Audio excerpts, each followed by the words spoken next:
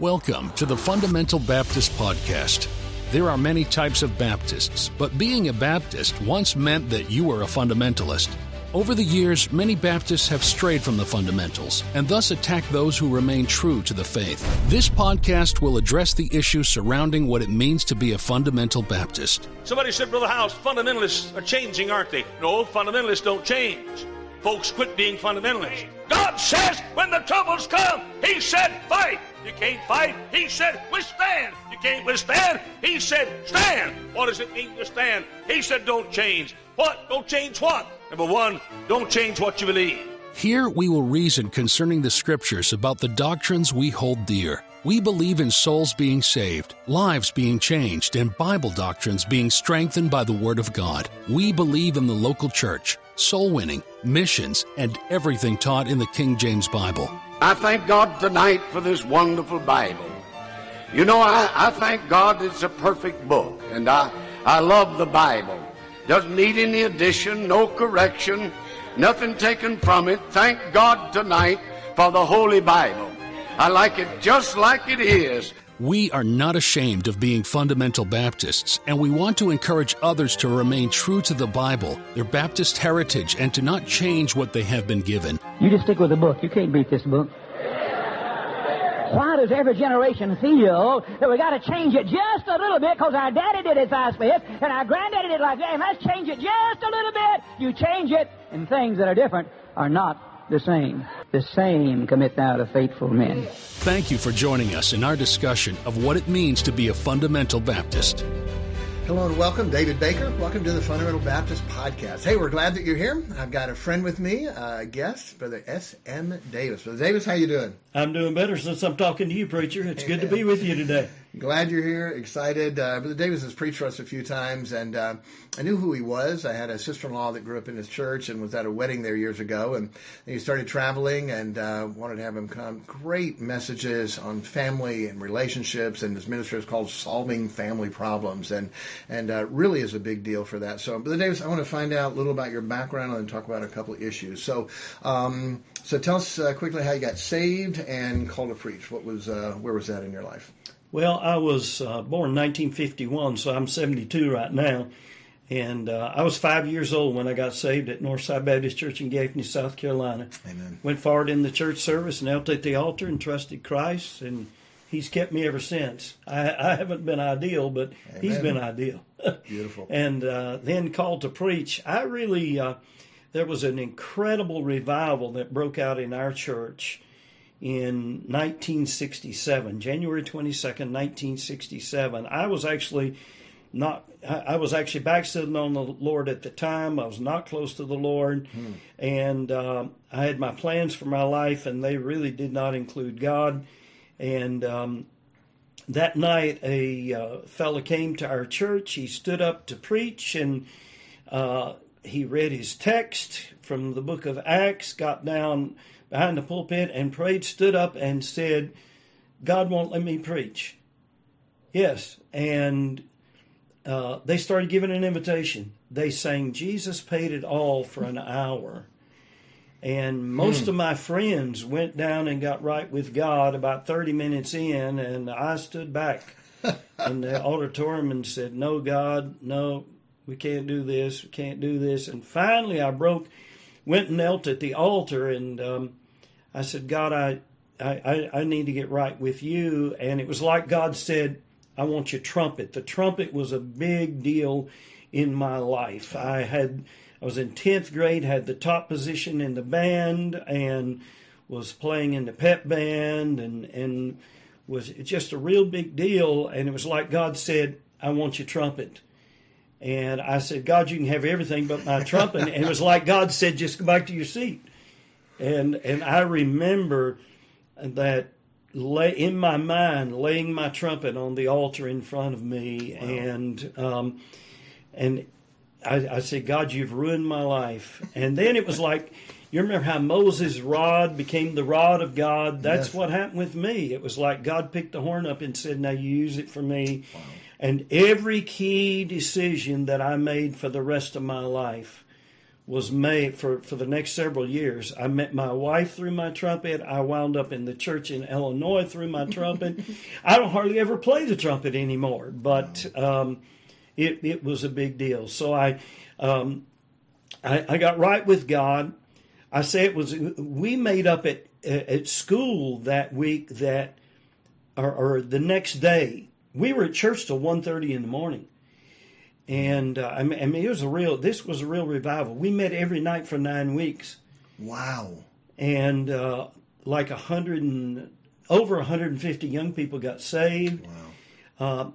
We just met back at church the next night, and we didn't know what we were doing. Preacher came in, met with us, and we brought friends with us, and we knelt and prayed and testified, and some folks got saved, and we were there till midnight again, and we did it again on Tuesday night and on Wednesday night, and by the next Sunday, there still hadn't been any preaching.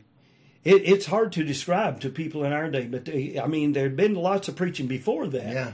And by the next Sunday, the pastor said, we need to call a revival meeting, and so we started, but we still, the preacher would stand up and talk and preach a little bit, but there was no formal message.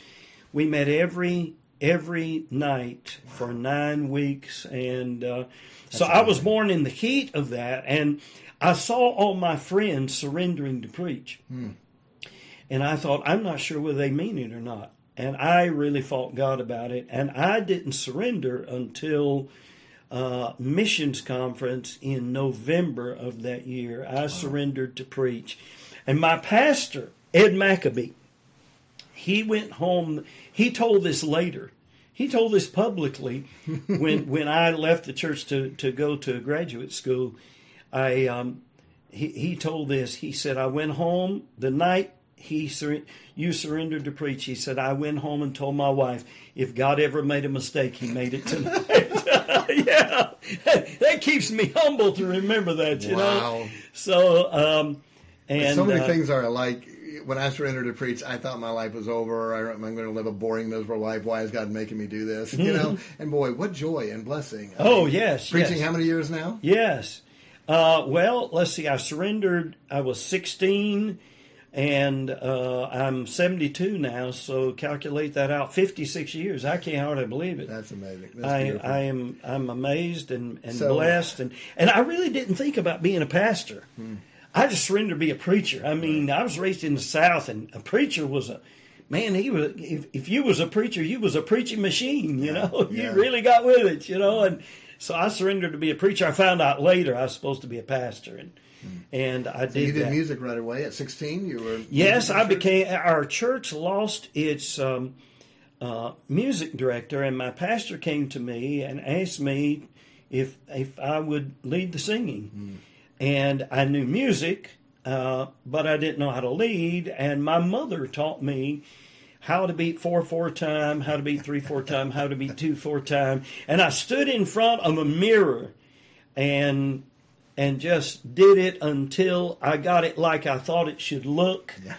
And we had a choir of 40 people. You saw a picture of that choir this morning. And we started traveling to other churches singing. And we God blessed. And I did that till I was 21 in South Carolina. Then I went to Texas for graduate school and 2 years as an associate pastor and minister of music. Then I went to Lincoln, Illinois, and I pastored Park Meadows Baptist Church, the only church I ever pastored. Wow. From 1975 till 2011, 36 and a half years. Beautiful.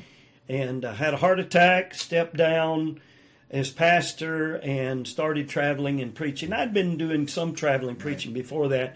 The Solve Family Problems Ministry was born in the early 90s, 1992. We had problems with our oldest daughter, and we couldn't figure it out. And I really fell on my face and said, God, I don't get it. Yeah. And Lord, I'm not sure anybody gets it. I'd seen all these pastors who lost their families. Yeah. Many of them lost their marriages, lost their kids, lots of them. It was very common back then for people to have to send their kids away to places, roll-off homes full of pastors' kids and deacons' kids. And I said, God, I don't get it. And So anyway, the first message in our ministry was entitled Changing the Heart of a Rebel, because what we did, I won't go into all the detail, but I begged God to help me understand it, and He taught me the principles, and God turned our oldest daughter around, and then He taught me those principles. Amen. And I started counseling other pastors, saying, if you will do this and this and this, you don't have to send your rebellious teenagers away. You can change. You can turn them around yourself. Wow. And so a preacher did that and called me up, and then I preached a message, Changing the Heart of a Rebel, and then that was the first message.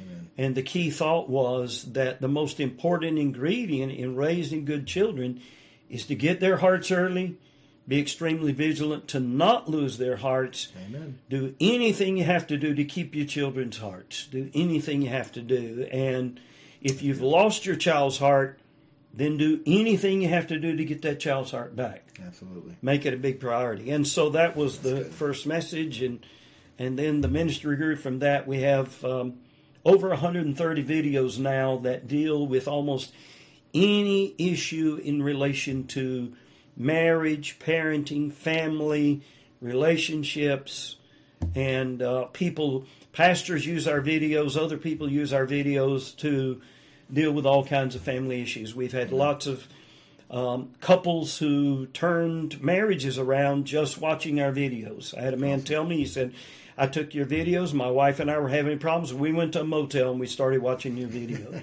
He said, we stayed there for 3 or 4 days, we watched your videos, we watched the messages and listened to the messages and turned the marriage around. And we've had lots of pastors use our videos to deal with all kinds of issues. So what is, by the way, that message, is that, maybe it's redone, but I'm sure that's still available? Yes, that message is still available. Yeah. Yes, it is. Probably the key message I would recommend of mine now for parents who are struggling with young people is entitled Steps to Help Youth Not Give Up Hope on God or Life. Okay. I seldom ever give the message, Changing the Heart of a Rebel. Occasionally I give it, but not very often. This other message has the ingredients. Yeah, it's they're both key messages, but I like this one better. I was supposed to speak for the Denver Homeschool Convention 2 years ago now, 2.5 years ago, and they called me up and they said, we've got you scheduled to speak, but we've got a problem with young people walking away from God, walking away from their parents, confused about whether a boy or girl. Yeah. People, and we've got young people in the homeschool movement taking their own lives. And in fact, they said, we've just had a young person do this out of what everybody thought was a good home. Wow. Can you develop a message on steps to help youth not give up hope on God or life? And I did. Wow. And now I give that message quite a bit. I really, really like that message. Now, all these I can find at the website? The website is solvefamilyproblems.org or solvefamilyproblems.com. Either one. And they can find, it's all on there. That's good. Mm-hmm. So I was going to ask you specifically that. What's the best, if someone has children that are struggling, what would be the best place to start for their kids? Would be that message? Now, I've got a whole series. If you go to our website, there's a whole series of messages that somebody can get, similar to what you do. You also have something like that, I think. And but there's a whole series of messages, and we tell people, now that is a really, really key one for people to listen to as a starter, because it talks about how we've got so many young people, Pastor, that are in public schools now, and everything in public school is supported by evolution. Mm-hmm. And it is, Darwin's Origin of the Species is really the Bible of the public schools. Right. And until we correct that issue and realize the foundational truth of everything is Genesis 1:1. It is. And if you lose that, if you lose the first 3 chapters of Genesis, you're going to lose the whole Bible. Absolutely. It's not going to take your kids long to do it. You have to know Genesis 1, 2, and 3 are literal history. Amen. And if you lose that, you can lose every other great truth. I mean, you can lose everything. You may not have anything left. Mm-hmm. Kids walking away from God because they're taught evolution. And what they miss is the other title of Darwin's book. Not just The Origin of the Species, but the natural selection of the preferred races. Yes, yes. It's amazing how racist that is. And it is extremely racist. It is. And we will never get rid of racism as long as we do evolution, because some people think that they evolved, their color evolved after other people's color. Yeah. How much garbage. Yeah. That is key and powerful. You're exactly right. Marriages. You help a lot with marriages. What's I know this is a broad question, but what's the biggest marriage issue, problem you see, and what is the solution to that? I'm sure you have a marriage series also, but what do you see with marriages when you can just almost say, yep, that's it, here's what you need? You know, almost any problem in a marriage can be worked out. I don't care what it is. Yeah. And you've seen this. If someone doesn't give up. Mm-hmm. I had somebody ask me the question, what is the biggest cause of divorce? And my answer to that is this: somebody wants out. Yeah. That's it. It is. It doesn't matter. I've seen marriages that were not nearly as bad as some other marriage, and yet they wound up with divorce. Now I've seen marriages that it was horrible what these people were dealing with. I mean, it was an ultimate nightmare. It was like, how can they? And those people don't give up, and they work it out. It's amazing. But you have to get a man who's willing to make. He's got to be willing to have God as his priority. His priority relationship is a relationship with God. Then his wife is next, and his kids are next. And there is a false teaching in our movement. It's a big thing that says, and it's destroyed so many homes and so many lives, that says, it goes back, they misinterpret Genesis 1, 2, and 3, and they say, God made Adam, made him take care of the garden, made Eve, made her to take care of Adam. Therefore, a man's primary responsibility is to his work, ministry, job, and a woman's primary responsibility is her husband, her family. And as soon as you go that direction, as soon as you do that, that man's going to have problems with his family and with his kid. He's going to have problems with his marriage. He's going to have problems with his kid. I have a whole message on that entitled, How Right Priorities Prevent or Solve Life's Biggest Problems, where I say the man has to make his wife his number one human relationship. And pastors who put their ministry before their wife, I mean, it's just a recipe for disaster. It's horrible that how Satan loves to divide, because the wife is part of your ministry and your children are part of your ministry. Mm-hmm. And when the wife relationship is right, it helps your ministry. When the children's relationship is right, it helps your ministry. Mm-hmm. Why is that even a division of which one's more important? They're all the will of God for me. And at 5 o'clock, I do this. At 6 o'clock, I do this. At 7 o'clock, I do this. But understanding there's a ministry, and we've got to be able to have that. Because if you don't make that wife that number one human priority, how many guys are out of the ministry? Well, if you put, yes, absolutely. And if you put the church ahead of the family, then every woman in the church is more important than your wife. That is deadly dangerous. And every child in the church is more important than your kids. And then what happens is all the other men in the church follow that example, and everybody loses their family. Everybody then loses their kids. Everybody has problems with their marriage. And in some cases, a wife will stick it out with a man, but it's not because... I had a lady come up to me. I gave that message in Yakima, Washington, several years ago, and a lady came up to me, and she's an older lady. She's in her 80s, and she said, I was married to a preacher for over 50 years, and she said, we never had a happy marriage. She said, now, the husband I'm married to right now, we've been married for, 8 or 10 years, something like that. She said, we have a wonderful marriage. But she said, my husband put the ministry ahead of me, and he or I, neither one, were ever happy. She said, we have the principles right in this marriage, and my husband and I have a good marriage. Amen. Sad. It's very sad. Last, we talked about children. We talked about marriage. Churches. You travel a lot. You were a pastor for 36 years. And so what's the number one big thing you see in churches that they need help with? And then answer this together or separate. The direction of the churches, where you're at, where you're going. You've been around a long time. You've seen a lot. Is it healthy? Is it strong? Is it growing? Is it weak? What are the weaknesses? What are the things you see out there in either our movement? This is called Fundamental Baptist Podcast. So in our independent Fundamental Baptist churches, what are you seeing? Things good or bad? Well, you see different things wherever you go. You come into churches where things are really healthy. Your church. I mean, when I walk into a church, have you noticed this, Pastor? A lot of pastors have never even seen this. If there's a buzz in the auditorium before church, you're going to have a good service. Yeah.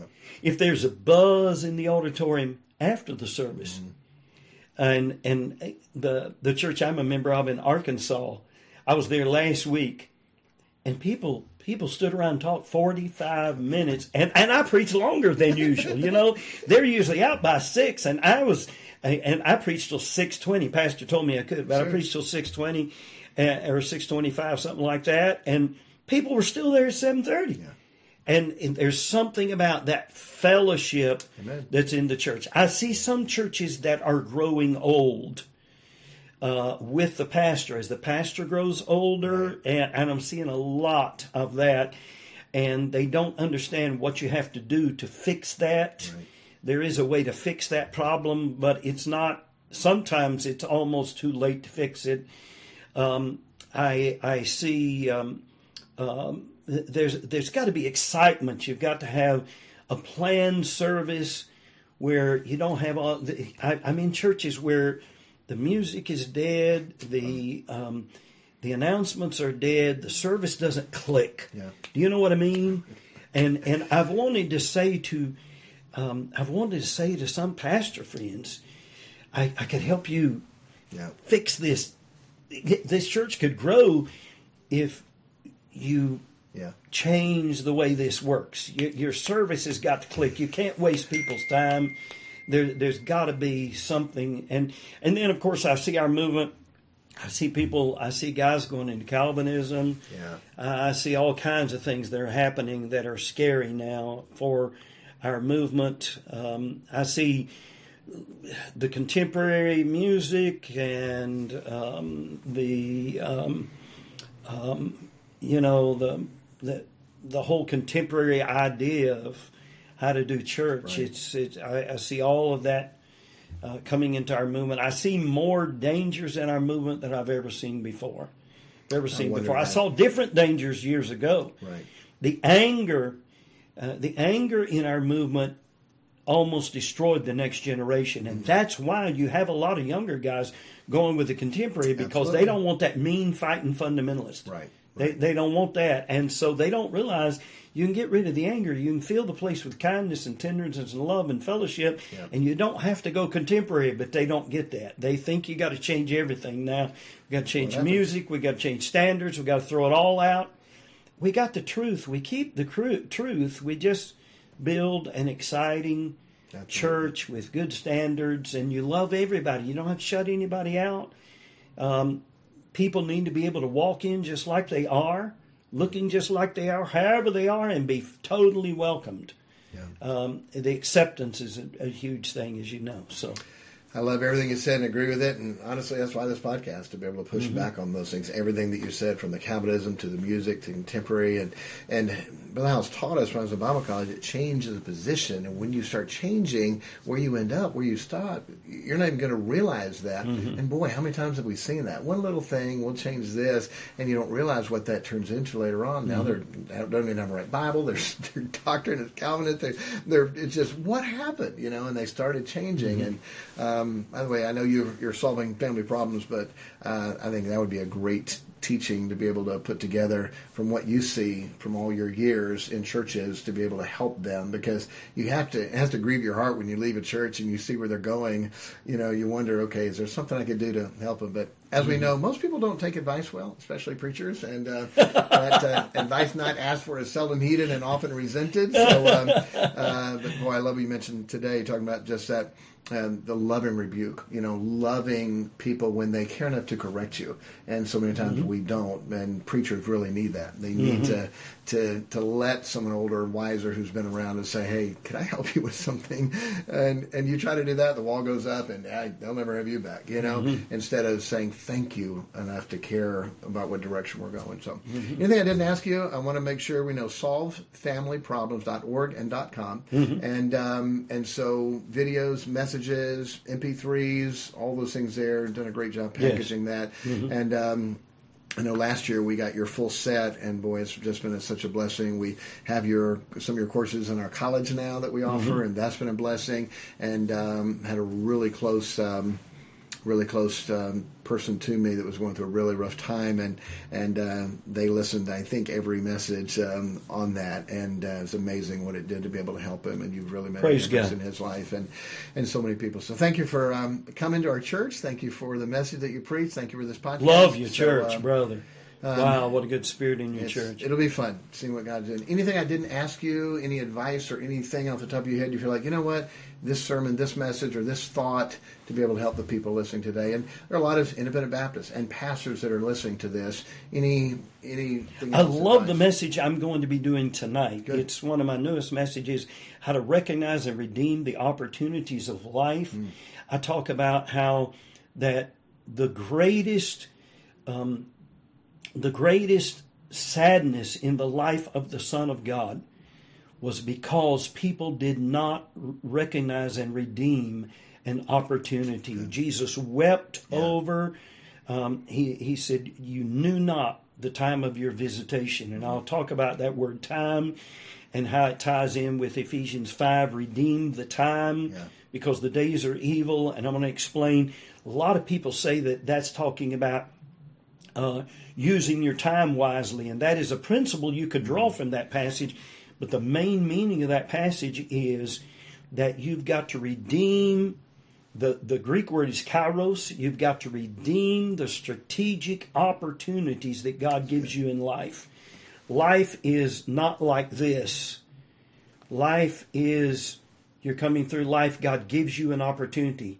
Why are we alive right now instead of 100 years ago or 500 years ago? Because God planned our life so that we would come to various key opportunities. You redeem that one, that kairos that God gives you, your whole life's potential and productivity goes up. You continue on through life, God gives you another. Amen. And that's why we're alive right now, and what we've got to do, if we want our life's potential and productivity to be what it ought to be, we've got to recognize those key opportunities that come our way. I love the thought. You'll hear the whole message. No, I look tonight. forward to it. And boy, I can't help think, even through our bad times, Romans 8:28 was the verse 35 years ago. I took as a life's verse because my past was such a mess, and that God could take that bad and turn it around for good. Wow, that's amazing. Well, then 30 years I've been at the jail, volunteer, chaplain, book, and literally thousands of people have gotten saved even because of the messed up things. So redeeming that time, realizing God's allowed you to go through this, even if it's bad, to be able to help other people. That's right. That's right. I gave the message in prison 3 or 4 months ago. Wow. And I had a group of ladies there, and I said, ladies, I want you to know something.